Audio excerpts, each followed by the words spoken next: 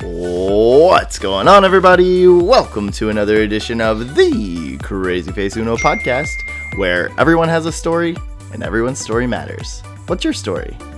If you'd like to support the show and help us tell more stories like the one you're about to hear, please visit CrazyFaceUno.com today. There, purchase items from our online store and donate. As always, I'm your host, Shane McNeely, and boy, are you in for a treat today. It is my honor and privilege to introduce my guest today. Please welcome Amy Llewellyn. Welcome, Amy. Hello. How are you? I am good. Good. Thanks for having me. Absolutely. Again. I know. So, the name may be familiar to some of you that have been listening. You may have even downloaded and tried to listen to the podcast. I don't believe you were able to do so because there is an audio issue on the first take that we did of this. So, Amy, welcome back. We're going to go take 2 of this. I'm not sure what happened the last time, but I am happy to have you back on and to talk during this crazy time to be alive, huh? It's nuts. Wow. Yeah, we were talking. Crazy. We were talking in the beginning, just about just the craziness of it. But I don't even know. COVID-19, the coronavirus. It is officially for a while now been labeled a pandemic, and a lot of I know it affects your work and it affects most everybody's life right now. And it's surreal. I don't even know. It doesn't feel real. No. And nope. I don't even know what. I don't even know what to say about it, to be completely honest. But it just kind of boggles my mind. It's hard to process. Yeah. It's definitely really hard to process.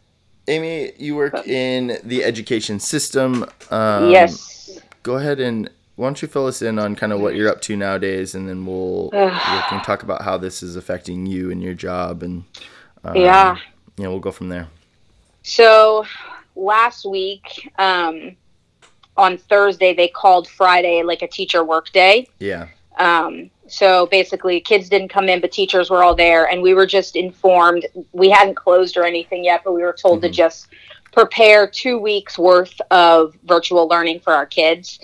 So we put together all kinds of packets, and I'm a special ed teacher, so I was looking at each of my kids. What are some things that they might need at home to be able to do that, and then just kind of differentiating. Some of my kids are not on grade level, so just putting some stuff together that was on their level for them to be able to complete independently at home. And then by the end of day Friday, we were called out for Monday for 2 weeks. The governor of Virginia called a minimum of mandatory minimum 2 weeks. Yeah. So that was kind of it. And we all left, and Monday teachers were due in to deliver or to distribute. They did like a car line of packets because we're not a 1-to-1 district. So not every kid has access to a device to be able to do things online. So our print shop for the district worked overtime printing for every school in the district, these massive packets for every kid, every grade. And for everybody listening, like I know this sounds like a petty thing, but like that's a massive like money like expense for schools. I mean, I just remember working in the schools. It was always like that was the thing that they wanted to monitor because it's so expensive to print. Yeah. You're printing, when you've got massive amounts of printing and doing it's paper, it's ink, it's laminations, it's all of that stuff. And it becomes really expensive for your school systems. And we're usually limited, but they removed, like all limits were removed. You were just able to go and print. And in the print shop, they ordered in and did it. It was crazy. It was absolutely crazy. So Monday, everybody went in and they did like a car line. They had hours for each grade level to drive through. You said your kid's name, class, and they handed you a packet. So I did not go in just because of my husband right. being immune compromised. But yeah, it's just been crazy. So we're right now we're working remotely. We're required to have 2 hours of office hours set every day. Really, that just means you're checking your email consistently through those 2 hours. I check my email every hour anyway. So I haven't really... Go ahead. Has this affected, or have they talked to you? And this is the question in a lot of the things that, you know, our government's working on, kind of aiding and helping with. But how does this affect your pay? And it doesn't, thankfully. That's great. Yeah, thankfully we're salaried through, so we'd be working. It's already budgeted. Yeah. So, and I'm sure the teachers union would be pulling for you. We don't have one of those. Really? Yeah. Virginia doesn't have one, or just your school? Virginia has no unions. Really? I did not know that. That's a fun little crazy? Fact. I know. Yeah, we do not have a teachers union. But yeah, so how do you feel about that? You know, I have heard good things about the teachers union, so part of me wishes we had one. Yeah. When I think of some things that I would like to press for my students, I feel like the teachers union would be great. Yeah. But I don't know enough about unions. I was in the teachers union when I was a para-educator in New Jersey for a year. But I just know I had a lot more pay than what I think that like the para-educators would make more money and it would be a little easier for them. And I think students would be able to get some other things that they need if we had one. But yeah, I don't know enough about it, really. So yeah, I was part of it with you know, when I was working in special education in Minnesota. I went ahead and opted in for that. I think there's benefits too, and you know, especially we had a lot of, you know, hands-on with our students just because of the physical element to, you know, the behaviors that would manifest physically. Right. And so for any of that kind of thing, I just felt most comfortable. They would always have our back and they always represented us if anything was to come about. Yep. And it's just it's a tough situation to be in, and you never want to be in a situation like that. But it's always just tricky with students that have high behaviors, and you know, it's true. We have like our district has what they call a teachers union kind of thing, but you have to like join it and pay dues to it. And I haven't really. Yeah. So, but as far as like and then they would represent us like if we got injured and, you know, your insurance. So there was like benefits like that I felt were worth it. And I think it was like, you know, it was pretty cheap to get in, like $10 a month or, you know, $15 a month or something. But yeah, I don't know. It's an interesting thing. Very much. So we've been, go ahead. No, go for it. We've been having like IEP meetings via Skype and nice. Yeah. It's crazy. So weird. It is definitely weird. I think it's, in some ways, I think it's really good for us to kind of process through and kind of have an idea. You know, it's crazy. People can criticize everybody, companies, governments, whatever, because, you know, this isn't like this is the first time we've ever thought this could happen. Everybody's kind of predicted, a lot of the, you know, infectious disease people have kind of predicted that this is going to happen eventually, you know, something like this. But it's really hard to prepare for something that you don't know how it's going to affect, right? I mean, if the death toll was high but the infection rate was low, we'd be looking at a completely different thing. And, you know, there's so many variables that go into it, and it's just hard to prepare for something like this and know what exactly and how exactly to respond and to react. And I think, honestly, you know, in the last few days, I've been really impressed with just everybody, I think, of how, from government officials to companies to just individuals, of how people are responding. I think it's really cool. And I hope it's a turn for the better, you know, and I agree. I don't know that it is, unfortunately. Only time will tell. Yeah. And we don't talk about politics on the show.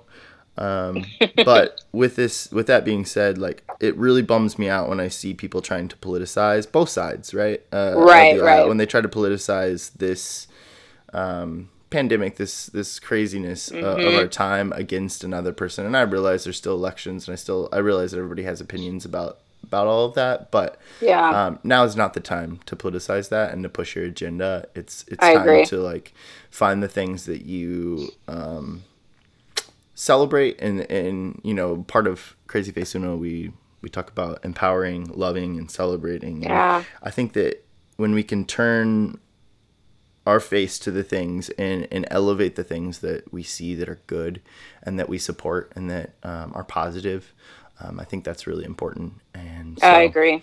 If you're listening, stay positive, stay on the offense as far as positivity and celebrating the things that you see, you know, whether it's your company, whether it's your job, whether it's the government officials, whether you are Republican, Democrat, Libertarian, whatever you are, it doesn't matter. But when you see your people and people that, you know, that are doing good things, let them know that you support them and that they're doing a good job, because I think that's the most important thing.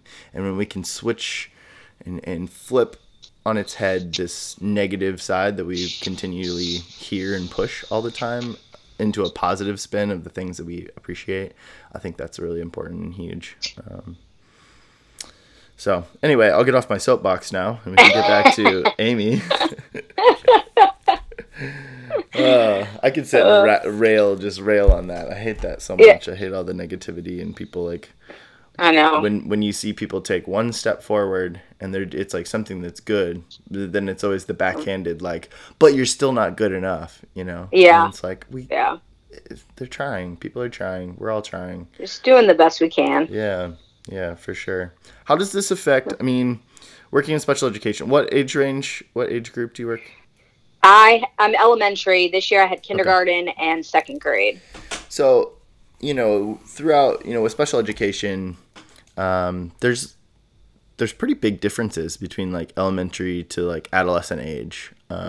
Within special education, but you know, I think about, you know, the school that I worked at and some of the students that I worked with, and just wondering how they're doing at home. And you know, when routines get thrown off, it creates just chaos sometimes, and it really is hard on some of the students that you work with and the students that I used to work with. And you know, are there resources that, you know, your district or you or teachers or within special education that you're kind of providing for families to kind of help them and offset some of that? Yeah. So, well, most of my kids are, if not on grade level, pretty close. Okay. And you just mean by like they're cognitively at their age like range, their academic level. Their academic levels. I only have 2 kids that have kind of more severe disabilities. Sure. The one, we provided a bunch of stuff, and mom is just absolutely outstanding. She's been in close communication with me, with her daughter. And then the other one, I provided a bunch of stuff on his level, a bunch of the activities that we do at school. I sent them he watches some, you know, like reading sight word videos and things like that with me, and some different games. So I sent them all of that stuff, and they're in very close communication with me as well. That's great. So it stinks because they're really not getting their services. We were just informed all of this work that's being sent home cannot be used for grades because makes sense, but it's kind of a bummer.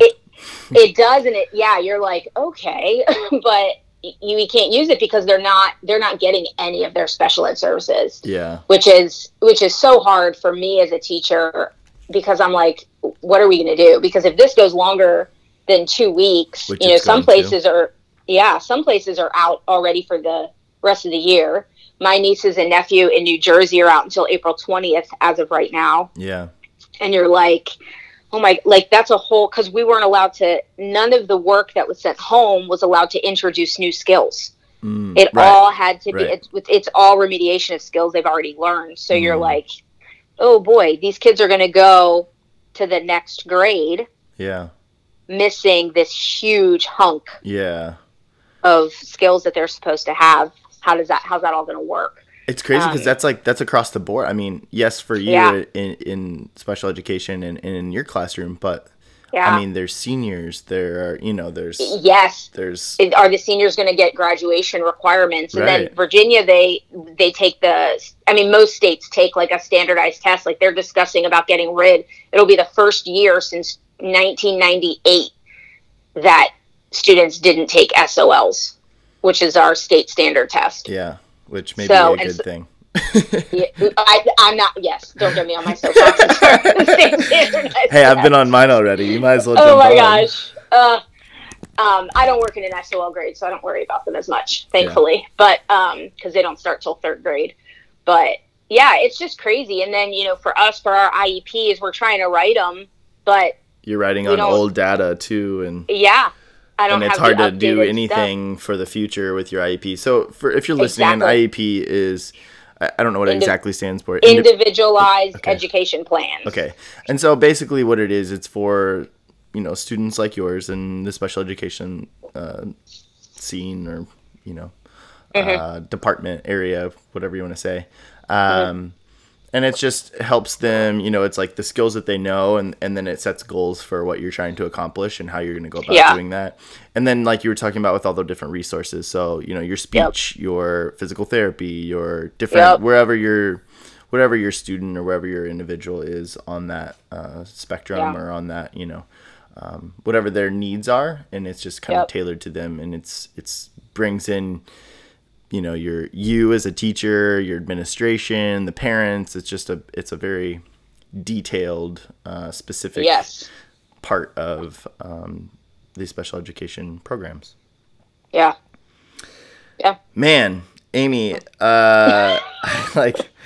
it's just crazy. I just don't even, my mind just can't even wrap around it, to be completely honest. But, I'm going to poke the bear here. I want to know, you're talking about your standardized testing. I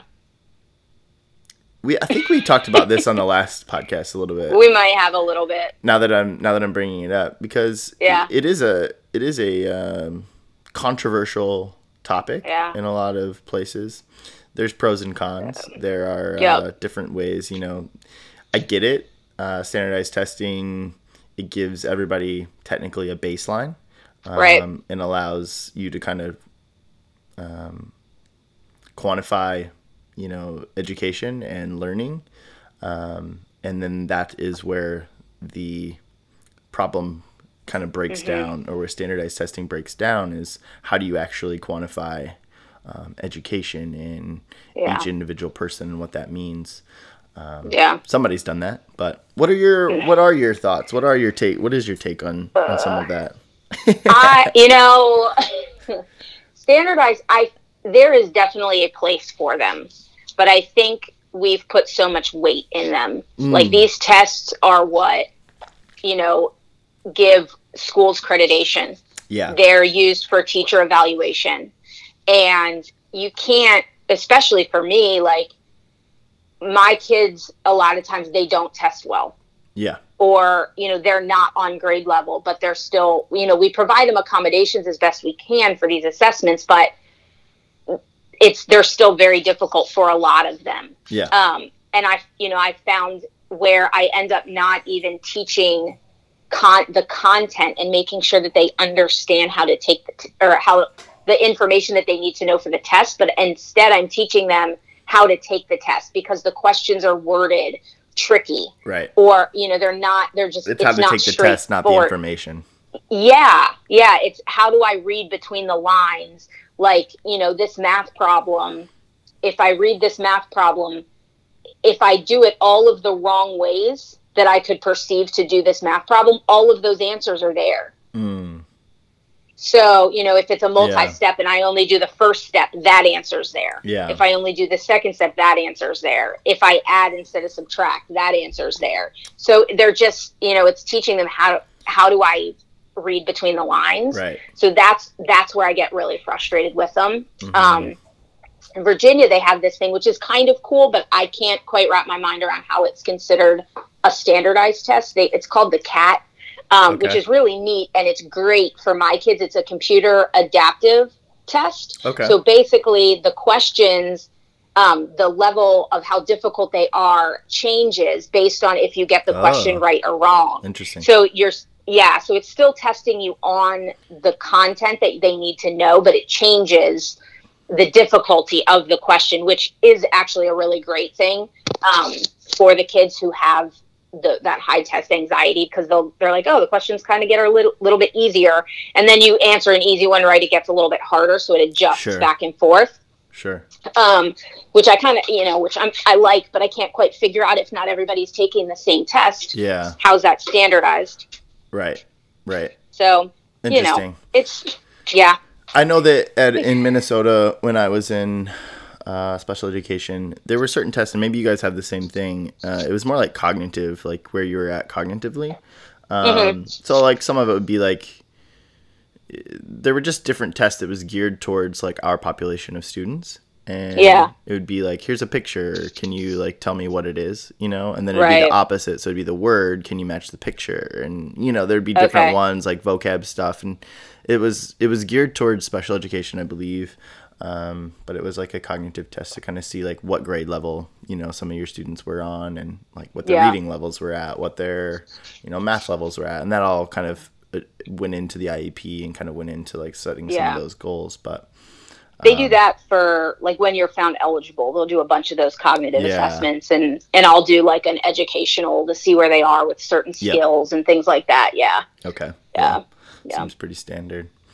So cool. Yeah, I'd be fine with state tests if there wasn't so much weight put on them. I think we're put a lot of stress on the kids to pass them, and there's a lot of stress on the teachers to make sure that they're, teaching all of those skills. Because we did tests when I was in school, but I don't ever remember being stressed about it. Like you just went in, I didn't care either, but it was just boring. It always sucked. And it felt like you were like weeks of it, like 2 weeks of like testing or whatever. Yeah. But, so I just think we need to chill with them. Maybe it's like a 3-part. It's like it's like weighted 33%, and then there's like 2 other different categories. Whether it's like I don't know, different categories that allow you to kind of balance out your schools. Because I agree, and the issue is it's a top down like issue. It affects every little bit, and including funding for your schools, which then is kind of counterintuitive to what you think if you're a lower performing school. Like maybe there are more resources that are needed to help improve. But then if they're not getting the state funding that they need based on their scores, it makes things difficult. It's just there's like a lot to it that kind of messes with things. Yeah, definitely. Well, Amy, let's get into childhood and into a little bit more of your life and kind of see how we got to special education. I know quite a bit of your story, especially after now this being the second time we've talked. But how was childhood for you? What was that like? It was good. Grew up in New Jersey. My parents, they divorced when I was, they divorced when I was two or three, but both super involved. Lived with my mom, saw my dad often. I think we had an arrangement, but I think it was every other weekend, but I think I just went whenever I wanted to, pretty much. Cool. Yeah. They were always very like, okay, you want to go over? Great. My brother lived with my dad. Okay. When he was in middle school. Okay. But yeah, super close with both my parents. My mom actually lives here in Virginia now. That's how I ended up in Virginia. And my dad and my brother are still in New Jersey. Super close with both of them. That's cool. What were the kind of the things you were interested in as a child? I played basketball, all 5'1" of me. Nice. For a long time. Loved sports. Always loved kids, babysat a lot growing up. And actually special ed kind of got in my head. My first babysitting job at 12 nice. Was a little boy with autism down the street from me. And I would go in and help his mom and watch him. Yeah. So it was kind of my first exposure. My dad did Special Olympics. That's cool. Worked with Special Olympics growing up. So we'd helped with that. So kind of always been exposed to it. My brother works for a school in New Jersey for special school for disabled and special needs kids. Yeah. So it's kind of just worked its way down the line a little bit. So kind of the same for me, to be honest. My mom worked in special education. I have it's like my great uncle, cousin, somebody. He's Down syndrome, and my mom would go and do the same thing and help my aunt out and my great aunt out and take care of Mike. And it translated in. She went into special education, and I was in elementary school and middle school and all the way through high school. Like, I mean, that was just always, I'd always go into school and sit in her classroom and help get kids off the bus or whatever, before school started, and hang out with them. And I'd oftentimes, like, especially in middle school, I'd go in and eat my lunch, with some of the kids and different times. Yeah. And I don't know. It's just something that, like, you're always around, and I don't know, you just, there's such a good people. There's just such a good group of people, and misunderstood for sure. And but what a authentic, genuine group of people, Mm-hmm. You know exactly where you stand with them, and there's not a lot of beating around the bush. So no. Yeah. I get told to go away often. And that's just classic teacher problems, right? Probably. They just have no filter. Exactly. The other kids are like, I want to tell you to go away. Yeah. I'm not going to. Right.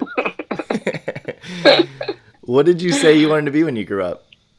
I wanted to be a marine biologist. Oh, marine biologist.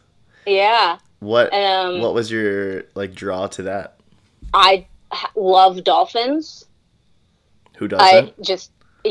Every time I mean, nerd alert, every time I see them, I cry.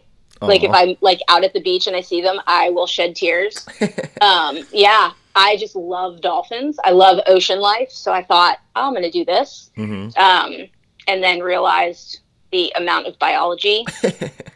I wanted to be a marine biologist, but I think I just wanted to be a dolphin trainer. Yeah. I just wanted to work for SeaWorld, but then I realized how awful that actually is. Yeah. There's still time though, Amy. You could find a different company, and there's still time. You're still young. Yeah, that's a lot more schooling though. I owe enough in student loans to take on anymore. We're paying them till I'm 100. Fair. Yeah. Did you see Italy? Because everything shut down, there was dolphins that were spotted in the canal. I saw that. Did you cry? I didn't, because it has to be in person. Okay, I was just checking. If I see them in person. That's awesome. But yeah. That's awesome. Yeah, it's crazy.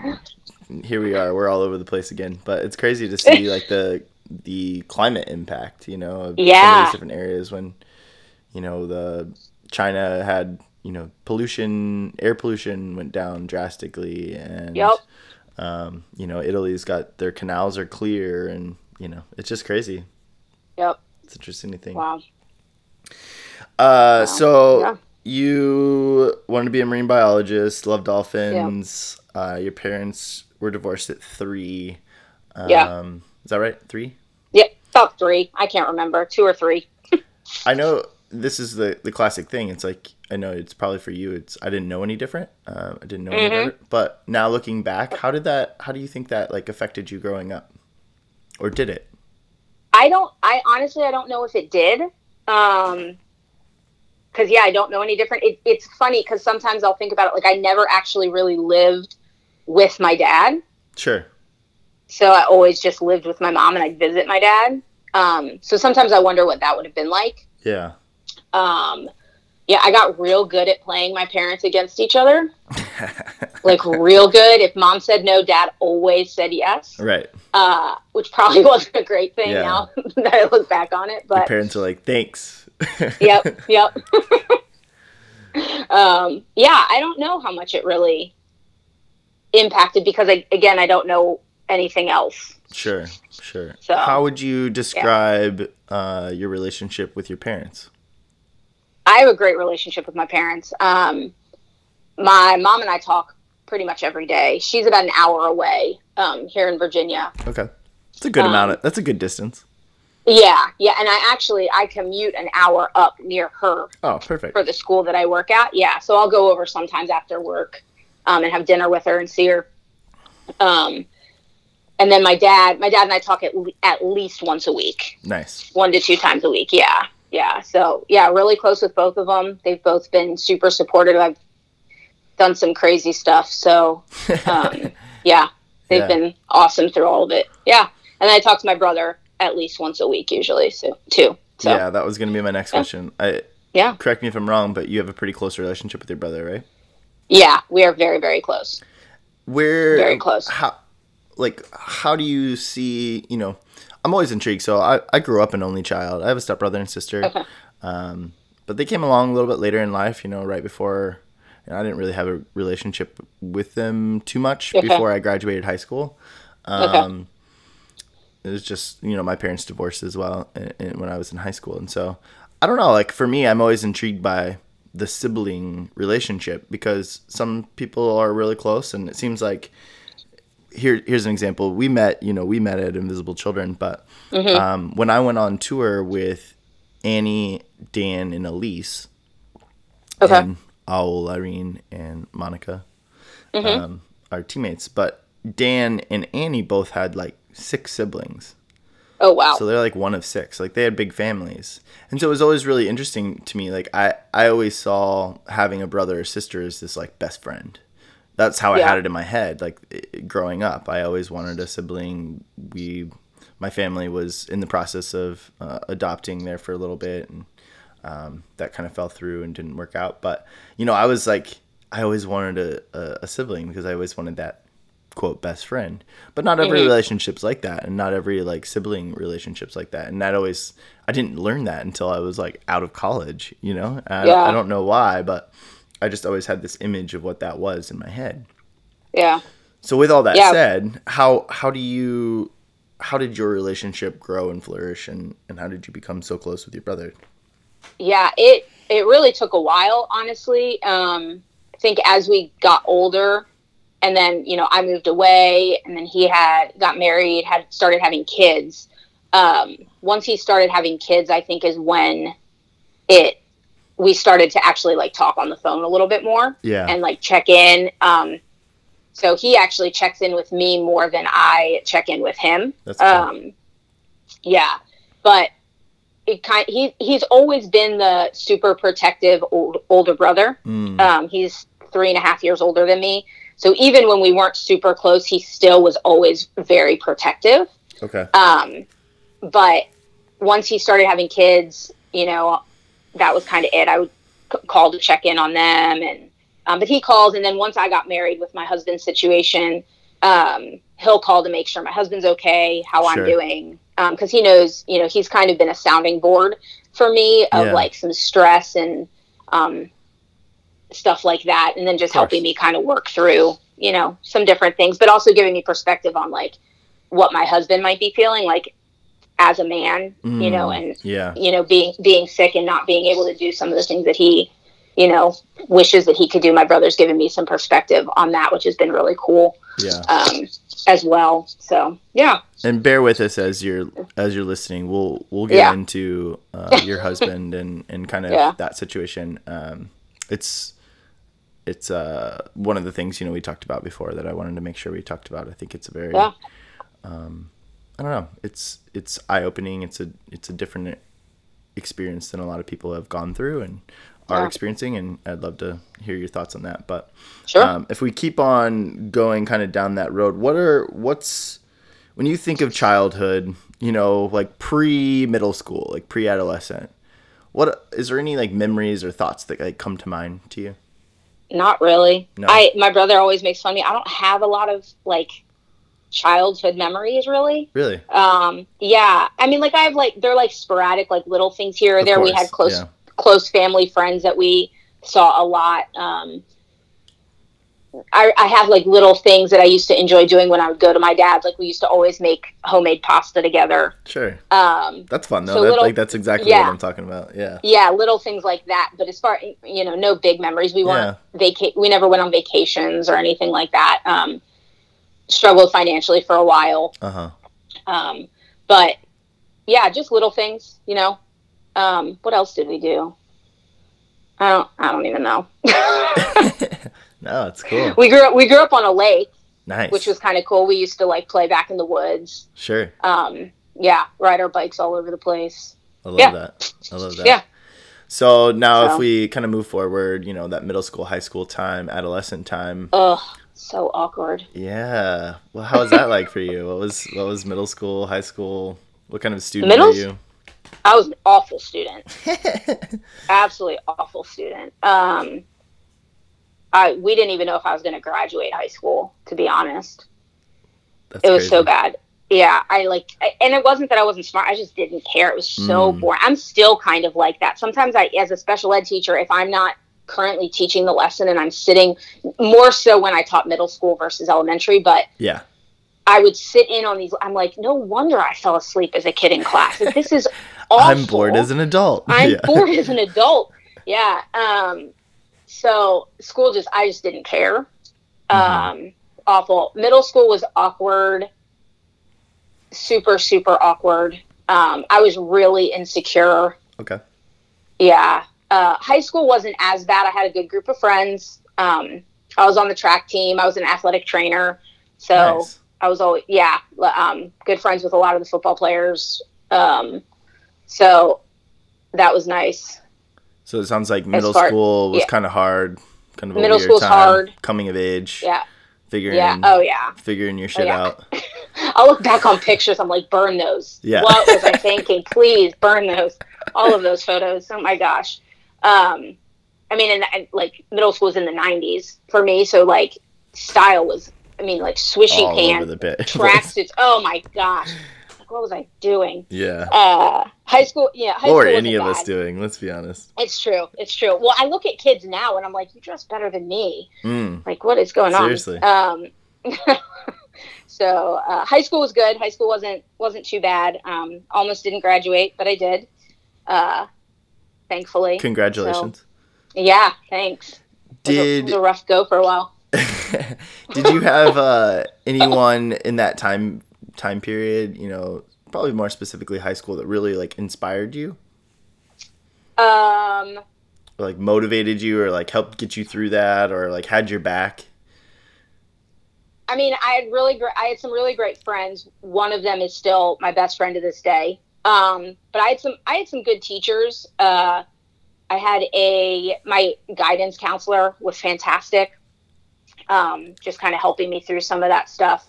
I'm trying to think of like specific high school teachers. Mr. Chambers was a huge one.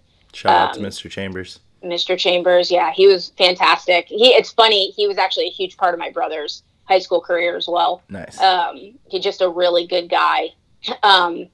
So yeah, high school, it's so hard. I feel like to think back, I don't think back on it often. Yeah. You're like, I know there were people. I know. Who were they? Yeah.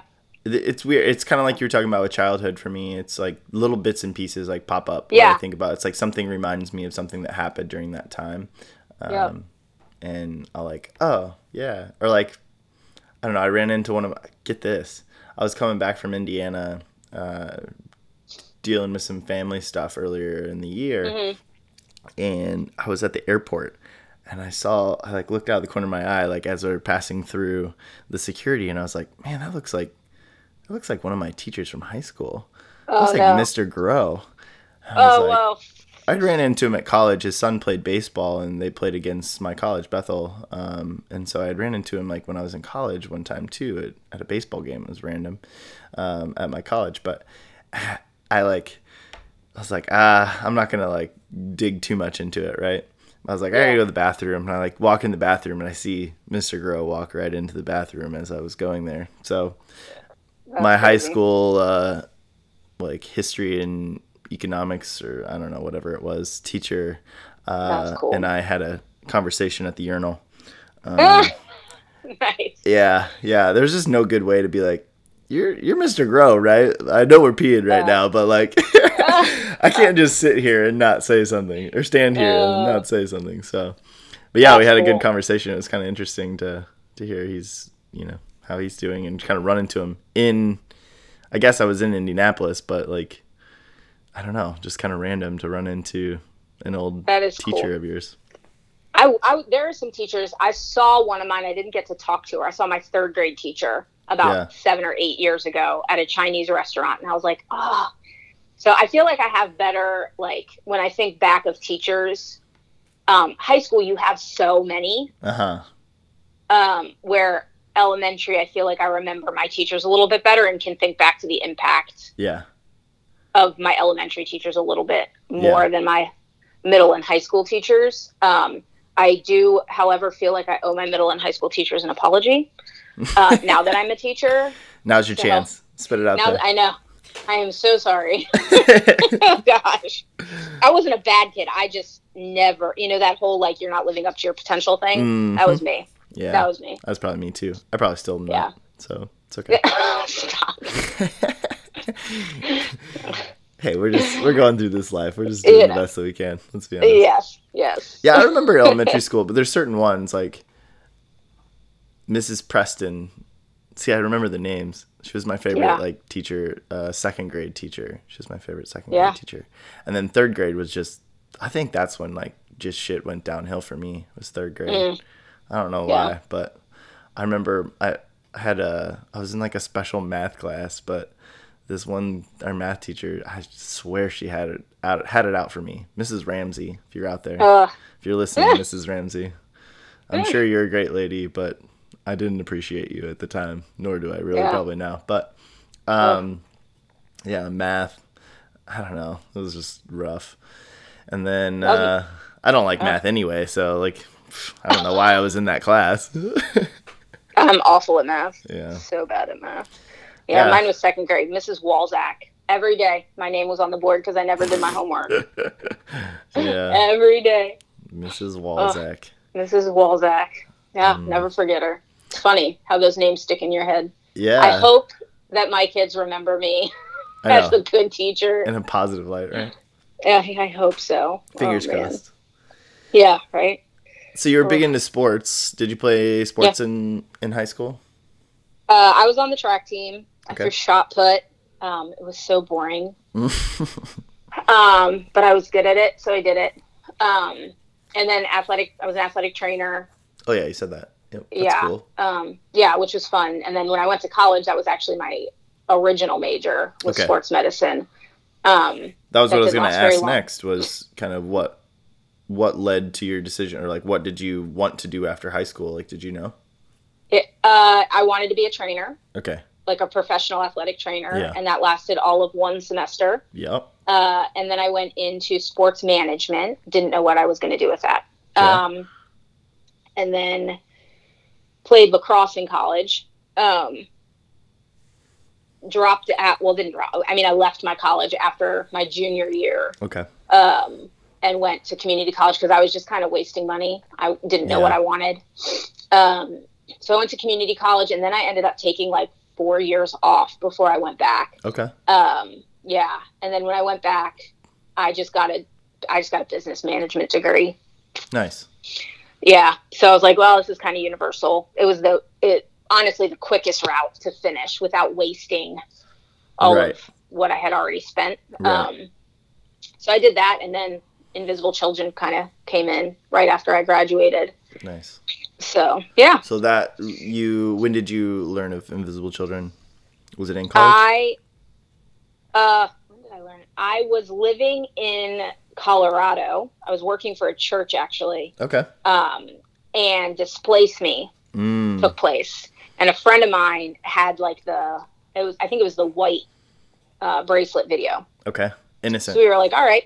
Yeah. So I was like, all right, let's... I don't know why I still know that, but I still know that. Now that you say, I probably wouldn't have... Now that you say it, I remember that, but I don't think I would have pulled it. So we went and did Displace Me up in Denver, and nice. I was like, oh, this is pretty cool. And then living out in Colorado, I met Lindsay Kim now. Yeah. And we became really good friends, and through that, just kind of started getting more involved with Invisible Children together. And then she ended up going out to be a roadie, and and then I remember that name if you're listening, Lindsay Kim. One of these days we're gonna have her on. You talk about a story. She's got it. Yeah. Oof. She's incredible. It's almost intimidating. That's probably why I haven't invited her yet. Like, I got to be ready for that one because it's a lot. And she's an incredible woman. She is one incredible, amazing. Lindsay, if you're listening, love you, and hope you're doing well. It's been too long. Crazy. Yeah. Mm-hmm. So it was after college. You went out there. Was that? How did you apply, or was it like somebody sought you out, or through your relationship with Lindsay, or how did you kind of?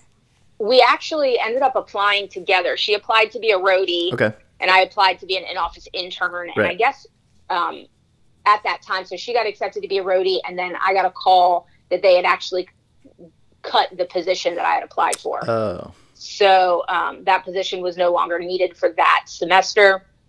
So I was like, all right, well, I'm done. Because at that point, I think I was a little bit older going out to Invisible Children. I can't remember how old I was when I originally applied. I think I was like 26 or 27 at the time. No, I was 27. So then I was like, all right, well, I'm done. I need to get a job and whatever. Yeah. And nothing was happening. I wasn't getting any, I couldn't even get an interview. I was working at a shoe store. Yeah.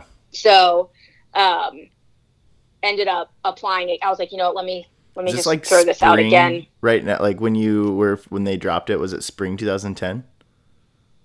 It might have been. Yeah. Yeah. Because that would have been, I don't know if that was her first tour, but that was before she went to Uganda. Yes. Because she went that summer.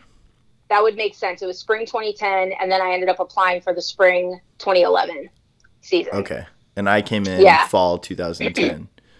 Okay. So that's kind of right after, the bombings in Kampala the terrorist attacks at the World Cup.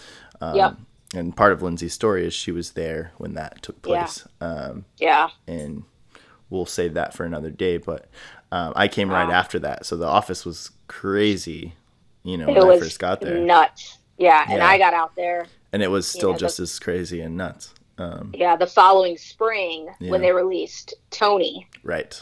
Yep. And that was my second tour. So. Yeah. Yeah. Cool. Yep. Well. How did your experience at Invisible Children, what did that do for you? For me, it's it's probably one of the things I'm most proud of. Is my time there, which there's so much more of my life than just those moments. But I don't know. I'm just really proud of the work that we did, and I feel like they're very defining. Yeah. They were very defining moments. Very much a coming of age time for me. I feel like I feel like that's where I learned. That's where I grew up. Right. That's where I actually became quote a man. Yeah. I know that sounds so weird, but I feel like I learned so much there. It was you every day has nothing to do with you when you're there. Yeah. Which I think is really not a lot of powerful 20-somethings get that experience where every day what you're doing has nothing to do with you, really. Yep. But yet it's very dependent upon you to make sure. Yeah. We all had. Yeah. Each of us had a very important role, and we all had a very, our work was important for the work that we were doing, and everybody we worked together as a team, we worked together as a group, and individually we made big impacts on the world around us, which is really cool. It is neat. So, Invisible Children is actually what ended up leading me into education. Okay. So I was talking to Margie. Good old Margie. And good old Margie. I want to get her and on here. You need to get her on here. And she had kind of just gone through my resume. She probably doesn't even remember this. I was sitting in her office, and she had kind of asking me questions about everything that I had done. And the bulk of my past was working with kids. And she was like, I don't know why you're not a teacher. And I had really honestly been fighting being a teacher for years. Yeah. For whatever reason. And she was like, you need to look into this. And as soon as I left Invisible Children, I ended up back at school to get my master's in special ed. Nice. So, yeah. I'm sure that was a big decision. Yes. Yeah. to go back to school?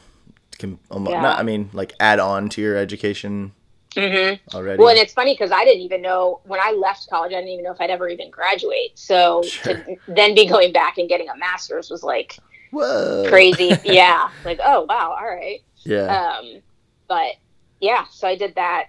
Invisible Children was sometimes I think when I get into like the mundane, like day to day stuff, and I'm like, I have to remember back, like, no, you've done some really neat stuff. Yeah. Like life right now, like you wake up, you go to work, you come home, you make dinner, you go to bed. Like, you know. We did the exact same thing when we worked at Invisible Children. It was just the impact, I think, or their work, and we were surrounded by people, so it was a little bit different. That's for sure. Yeah. So I think, I have to remember, like, no, you've really lived life when I start to get into that, like I'm bored right now. Yeah. Yeah. So that's what, I've had some friends, I've talked I don't know, over the last year, transitioning out of special education for me and kind of into this world of podcasting, and I don't know what I'm doing sometimes, but I don't know. It's been challenging. It's really forced me to like think internally, and I've had some friends kind of be like, dude, look at what you've done already. Like, and I'm like, okay, I guess you're right. Like, it's a good reminder. Sometimes you just have to like look back and think like, oh, you know what? Like, everything's going to be okay. Yeah. Like we've done some cool things. Like things are still, there's a lot of life to live, Yeah. I think it's also recognizing like how far you've come. Because when I think back to me in middle school, high school, I never would have been somebody who would have picked up and moved across the country to intern anywhere. Yeah. I was so too insecure and not, didn't think that I had anything to offer. And I think looking back on that, like those were because first, before I moved to California, I picked up and moved to Colorado and interned at a church. Like those were so not things that I ever would have done or thought that I was capable of doing. Yeah. So I think it's just recognizing how far you've come through all those different phases of your life. So, absolutely. I mean, even looking back, like when I was in Invisible Children, I never would have said yes to a podcast. Right. Yeah. So. Yeah. And I still get that from some people. And sometimes it surprises me, the people that I receive that from, where it's like, I don't think I have a story to tell. And I'm like, what? Yeah. Like, let me be the juror on that one. Like, I disagree with you completely, but okay. Like, let's go. No. Yeah, it was such a growing time. Yeah, we learned so much. And you learn about yourself because you were forced to. And I think being introspective and, learning about how you operate and how to operate amongst other people. Yeah. With different, we were all pretty like-minded, but we all had different views still and came from different parts of the world. And I don't know, you got to exchange ideas that I don't know, it's like a incubator for just ideas and thoughts and opinions, and it was a safe place. It very much was. Very much was. So you made the decision, get your master's degree. Were you working anywhere, or was that when you were still interning at the church, or was this a different time? I was back living in Virginia, living with my mom, working at a Birkenstock store. Lovely. Yeah. You got some nice sandals and shoes though now, I bet. I do. I have a very large selection of Birkenstocks. There's very few people that don't love their Birkenstocks too. I know. So I know my mom's a big fan of her Birkenstocks. My wife's a big fan of hers. I don't have any yet, so I don't know. You need to jump on that train. I know, apparently. I've been trying to get my husband. He's not on it yet either. Solidarity, man. Solidarity. Yeah. That's funny. So you're working at Birkenstocks. When you... Oh, I'm knocking stuff around over here. When you finally got your master's degree, were you like already have a job, or what did that look like for you?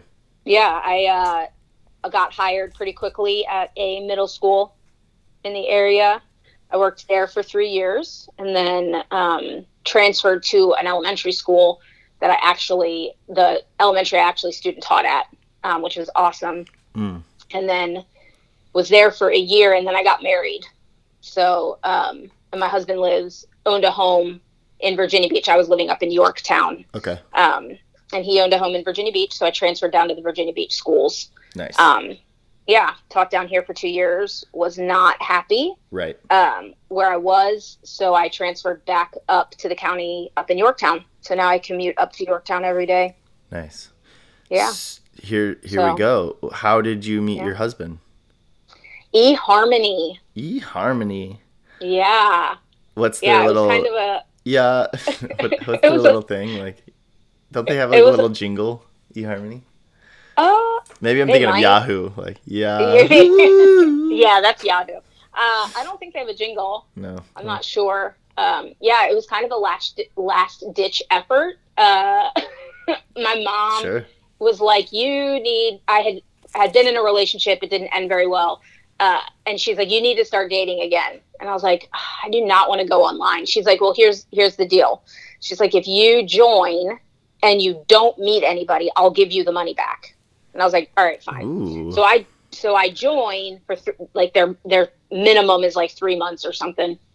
So I joined and I like barely filled out a profile. I had like a couple pictures, answered a few questions, and I pretty much did nothing with the account. Because I was like, Mama Burr was like, she was all on it, wasn't she? Yeah. She's like, I'll give you your money back. So then I had like a week left in my membership.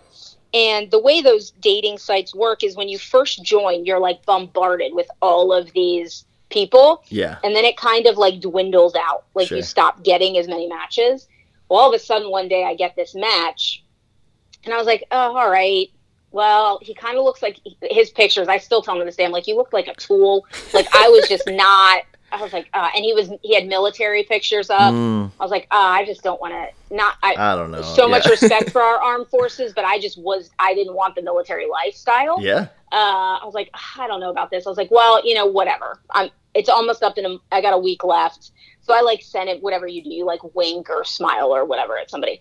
But next thing I know, we're like communicating back and forth and we've got a date set up.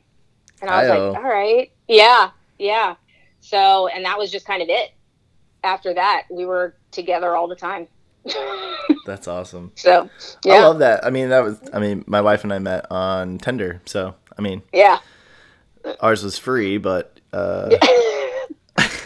yeah, it works. it's the same thing. I love it. Like, it works. Yeah. I don't know. It's what you make of it, right? Like, it is. If you want something serious, then that's what you're going to get. And if you're not, then you're probably not going to get that. But, So he's funny. He'll tell you, he's like, after our first date, like partway through the first date, he was like, yeah, I don't think he didn't think it was going to work. Really? And then, he was like, cause I'm pretty quiet if I don't know you. Like I have a hard time. Yeah.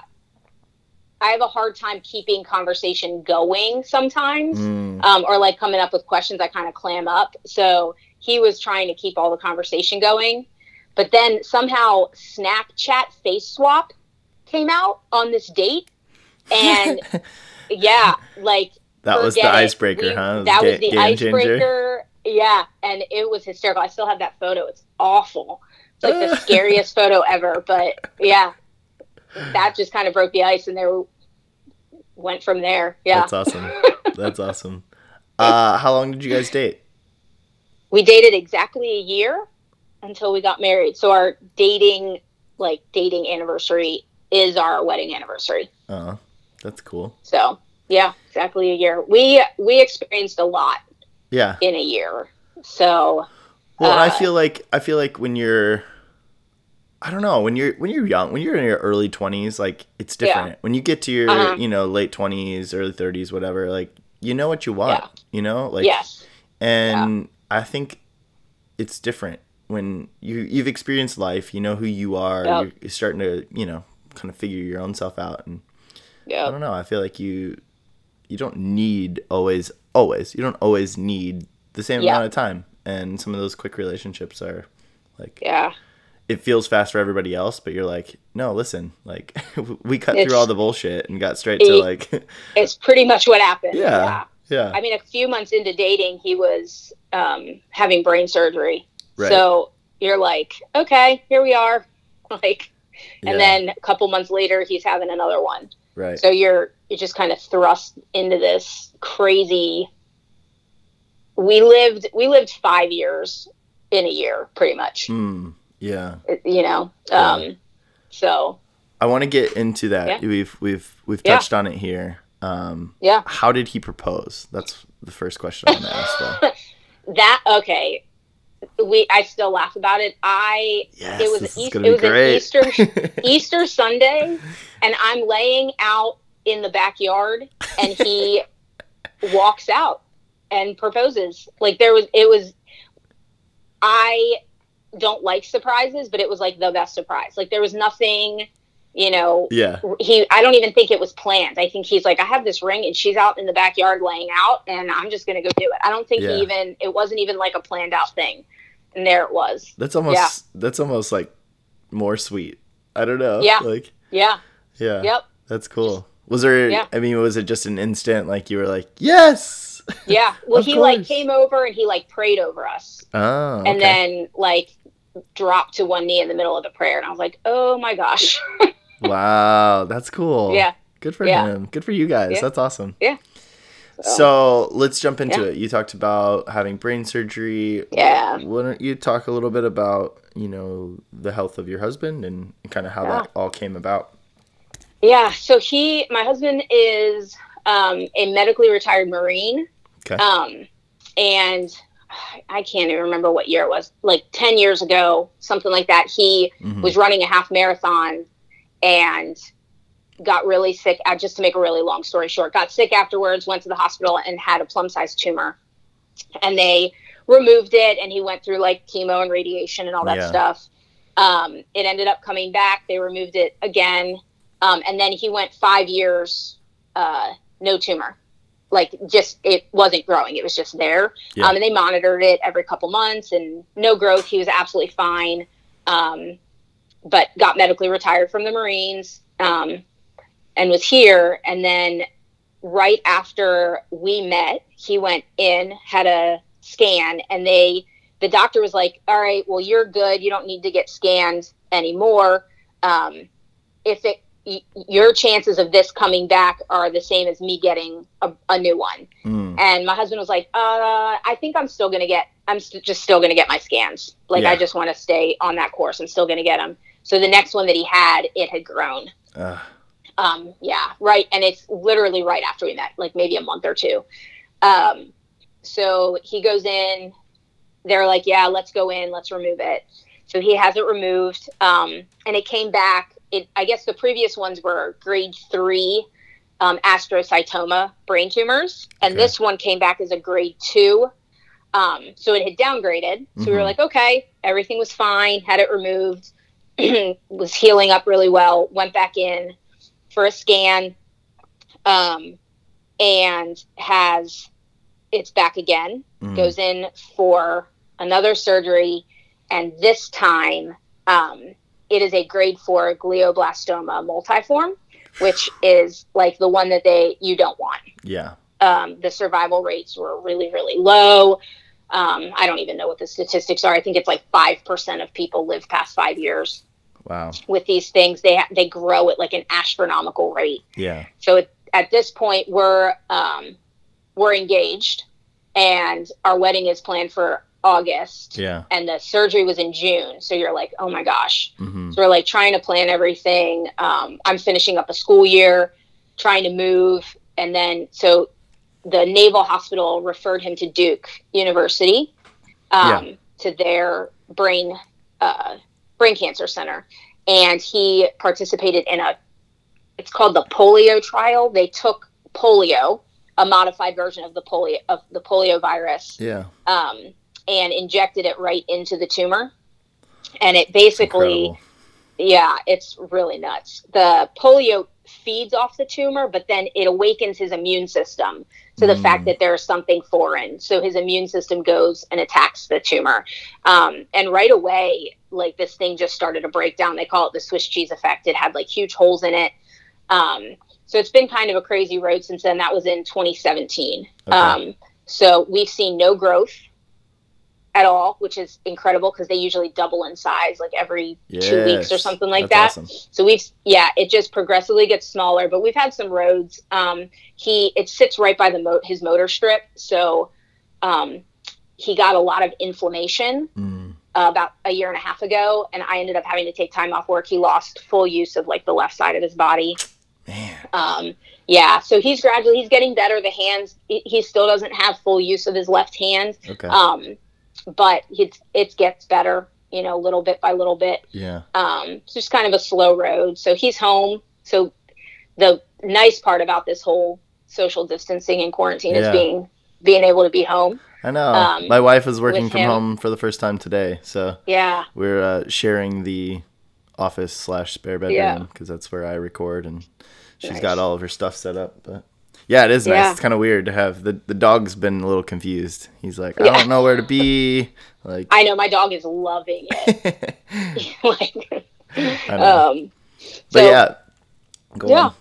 So that's now we're on he gets chemo every 3 weeks, so we should be coming to the end of that part. So hopefully, so he's, all in all, we can't complain. He's doing extremely well for the diagnosis, and hoping that we just get this thing gone. Yeah, absolutely. Yeah, that's important. Yeah. So how did this conversation, you guys started dating?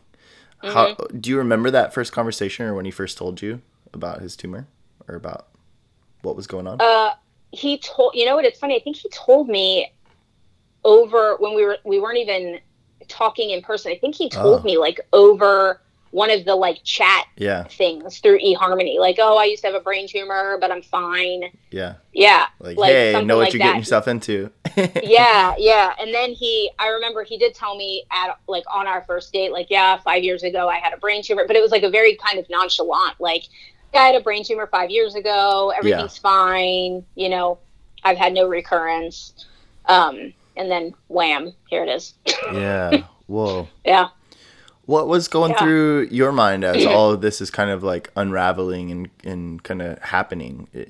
What are you thinking? Yeah. My thought process was like, oh, it's nothing, like, oh, it'll get, no big deal. It'll be totally fine. They'll take it out and he'll be good. Mm-hmm. And then you get that, even when he got the rough diagnosis, the last one, I still was like, all right, we'll be fine. Like, he's healthy. Cause when you look at the statistics of these tumors, they usually hit people in like their 50s or 60s. Sure. And he's, he was healthy, in shape, former Marine, 33-year-old when he got diagnosed with it. So, he has kind of beat the odds of it. He had that in his favor. So yeah, but when I had to take off work, you have those scary moments, nights where I laid in bed and I was like, this might just be it. Yeah. Like, this might be the end. But try to just push those out. Can't focus on them, because then it just tears you down. So yeah, of course, rise to the occasion, and yeah. And I know, you mentioned, but I know your faith is very important to you. Is that something you really leaned on between the two of you? Yeah. Yeah, definitely, between both of us. Our church community has been a huge support. Yeah. So that's cool. I think I probably would have broken without it. Yeah. For sure. Yeah. Good for you guys. So you're saying, I know I wrote notes down from last time.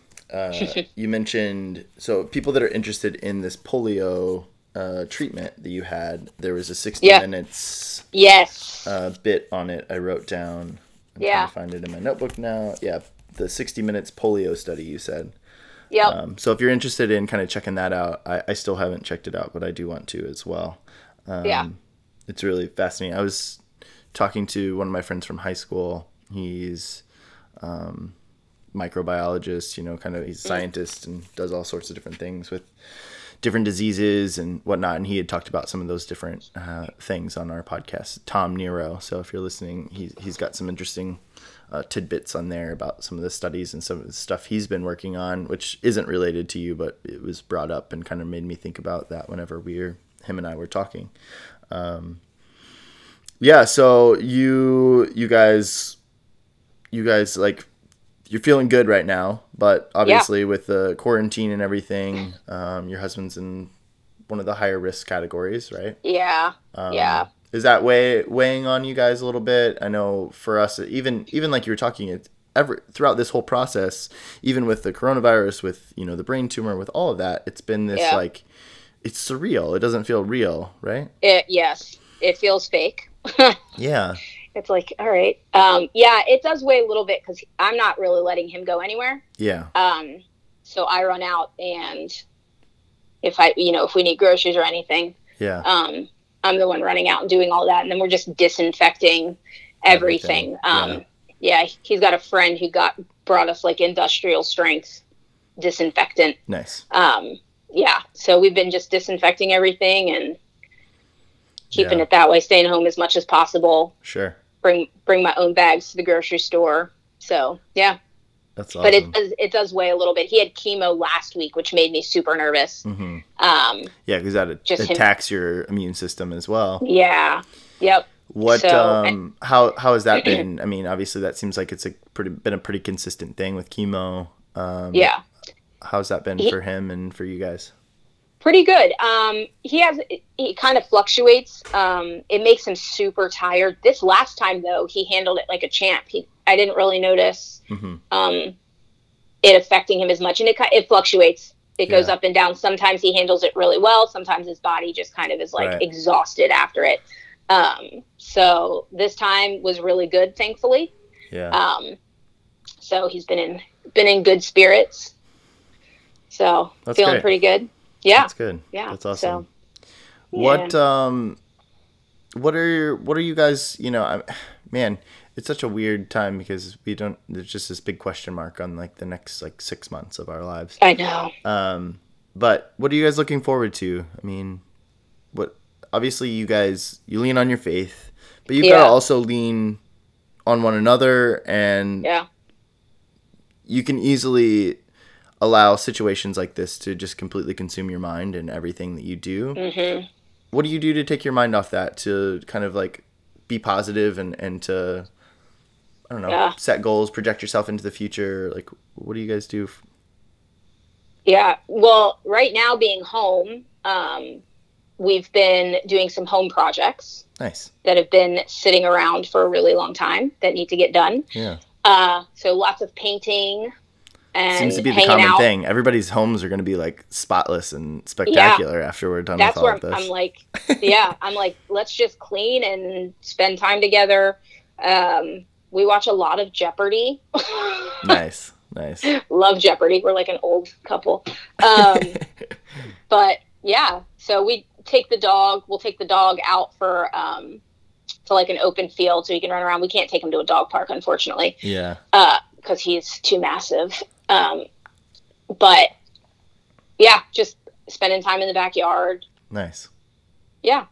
That's good. So yeah, try to stay busy. Reading, lots of reading. I love that. So yeah. That. Any good books you're reading right now? I am currently reading Food Fix. Don't know what that is. It's about our food industry. Oh, Food Fix. Food Fix. Got it. Yeah. It's pretty interesting, just about our how our food industry is affecting like climate change and obesity rates, and how much money we put into the food industry, and because of the way things are manufactured, how much money we have to put into healthcare, versus if we switched the way the food industry ran, less money would have to be put into healthcare. Yeah. So super crazy. Sense. Yeah.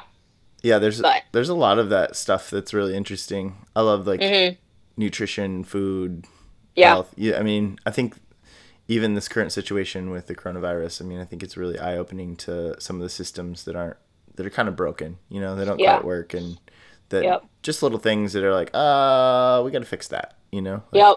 That's not working, and that's not. I was listening to, this has nothing to do with food, but talking about systems like that kind of have that chain reaction. We have, apparently Puerto Rico makes like the bulk of like the IVs that the United States uses. Oh, wow. And so like what was it, the earthquake that they had recently, you know, that affected and kind of shut down, like we had a shortage of IVs in the country, which I didn't realize, but because of that situation.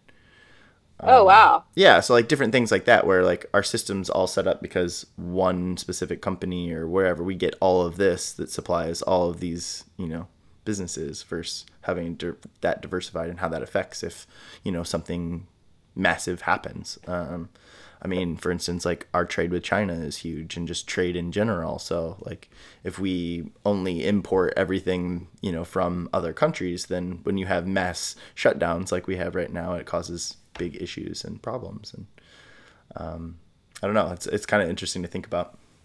Yeah, that's crazy. I didn't know that. I know, I didn't either. I was just, wow. I think I was listening to a podcast or something and was learning about that. But very cool. Well, Amy, we're kind of getting towards the end here. Let me run through some questions, our in questions, and sure. We'll go from there. But looking back on your life, is there anything you would do differently? I probably would have been a better student. Yeah. And I think I would have paid a little more attention to like saving money. Like gotten into investing stuff a little bit earlier. Yeah. Than I did. Yeah. That's something. So. Yeah, I don't. It's another one of those surreal things that you don't think about because you're young and you're like, I got all this time, and then all of a sudden you're like, well, I would like to retire sometime. So. Yeah, I didn't really think of that. I mean, I worked for free for way too many years. Same, girl. But same. I don't. I don't regret that. Those were definitely informative years. But you know, I would have been a little smarter about the way I went about some things. Right. Same. So, yeah, I wish I had traveled a little bit more outside of the country. Yeah. So I haven't done a lot of that. We still got time. Yeah. Yeah. What are you most proud of to date? I think I'm most proud of the way I've handled like tough situations. Good for you. Yeah. I think things that could have very easily have broken me, or I could have gone down a different path. Because of them, I didn't allow them to lead me that way. So, I love that. I didn't run from them. Yeah, I love that. That's like solid. That's like super solid. Yeah. Like, yeah. I can't imagine, you know, just even, I don't know. Dana and I went through, like, we both lost grandparents, you know, shortly after, I don't know, I think we were engaged maybe. I don't know if we were engaged. But like while we were dating, like within, you know, a month or two from each other, we like lost a grandparent. And, you know, going through those tough times, it really strengthens your relationship because you know, like you talked about, like you're forced to kind of lean on each other. You're forced to like have conversations that you wouldn't normally have. It's you look at life differently, and when you go through those things, it can make or break you, you know? Yeah. Yep. But you should be proud of that. You should be proud of your ability and the things that you've done to overcome some of the adversities or the things that life threw at you. Yeah. Thanks. What do you look forward to most in the future? Do you have any goals or ambitions? Well, most currently, we will be starting IVF to get pregnant in this summer, hopefully. Oh yeah. As long as we can go to the hospital. Yeah. So, and that was something we talked about last time as well. I remember, and we didn't really quite get into. You guys have been trying, and it's been a difficult process for you, and that's one of the adversities that you guys have gone through as well. Yeah. So, but we're all cleared medically and good for you financially, guys. And so that's all scheduled once school lets out officially. Yeah. Yeah. Good for you guys. That's exciting. Yeah, we are excited. Yeah. That'll be good.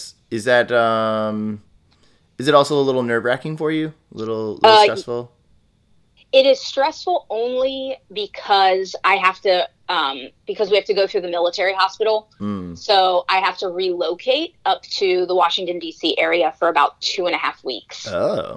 So that part is a little stressful because my husband's not going to come with me. Right. We've got a 150-pound dog. So I was like, just stay home and take care of the dog. And I'm going to go up and stay with some friends. Cool. And do the whole thing up there. But that's really the only stressful part about it. I think the rest of it, I'm like, okay, we'll make it work. Yeah. I can give myself some shots every day. No big deal. Yeah. Sorry, my voice is... that's I'm excited for you guys. I wish you guys the best. I know that's been that's a hard thing to deal with, and what you guys have experienced. So good luck. Yeah. I hope Thank the best you. for you guys. We're excited. We're excited. Do you ever think about your legacy? I haven't since you asked me that question the last time. Yeah. Really. But I mean, I hope that people remember me as somebody who was very compassionate and giving. That it's such a loaded question. It is a loaded question. I hope my students remember me as a teacher that believed in them. Yeah. That tried to pull out their strengths and didn't only focus on their weaknesses. And I hope people see that in me as well. That I didn't give up on them, that I cared, that I listened. Absolutely. Yeah. Cool. Looking back, what advice would you tell little Amy? Believe in yourself a little bit more. That, your voice matters. You can do it. And really dream big. Yeah. Yep. So, yeah. Well, Amy, that's I don't have really any more questions for you. I have lots of questions always, but we're reaching kind of the end. We're at 81 minutes. Anything you want to leave our listeners with, or any shout outs, anything you want to say? No, just social distance right now. Yeah. Stay home, sanitize. But yeah, don't lose hope. Stay positive. And again, dream big. Dream big. I love it. Yeah, dream big. Yeah. Well, Amy, thank you so much for coming on the show and talking about your life and kind of opening up about, I don't know, I mean, health is very personal, and you talked about some things. So I really appreciate your vulnerability and talking about life and growing up and coronavirus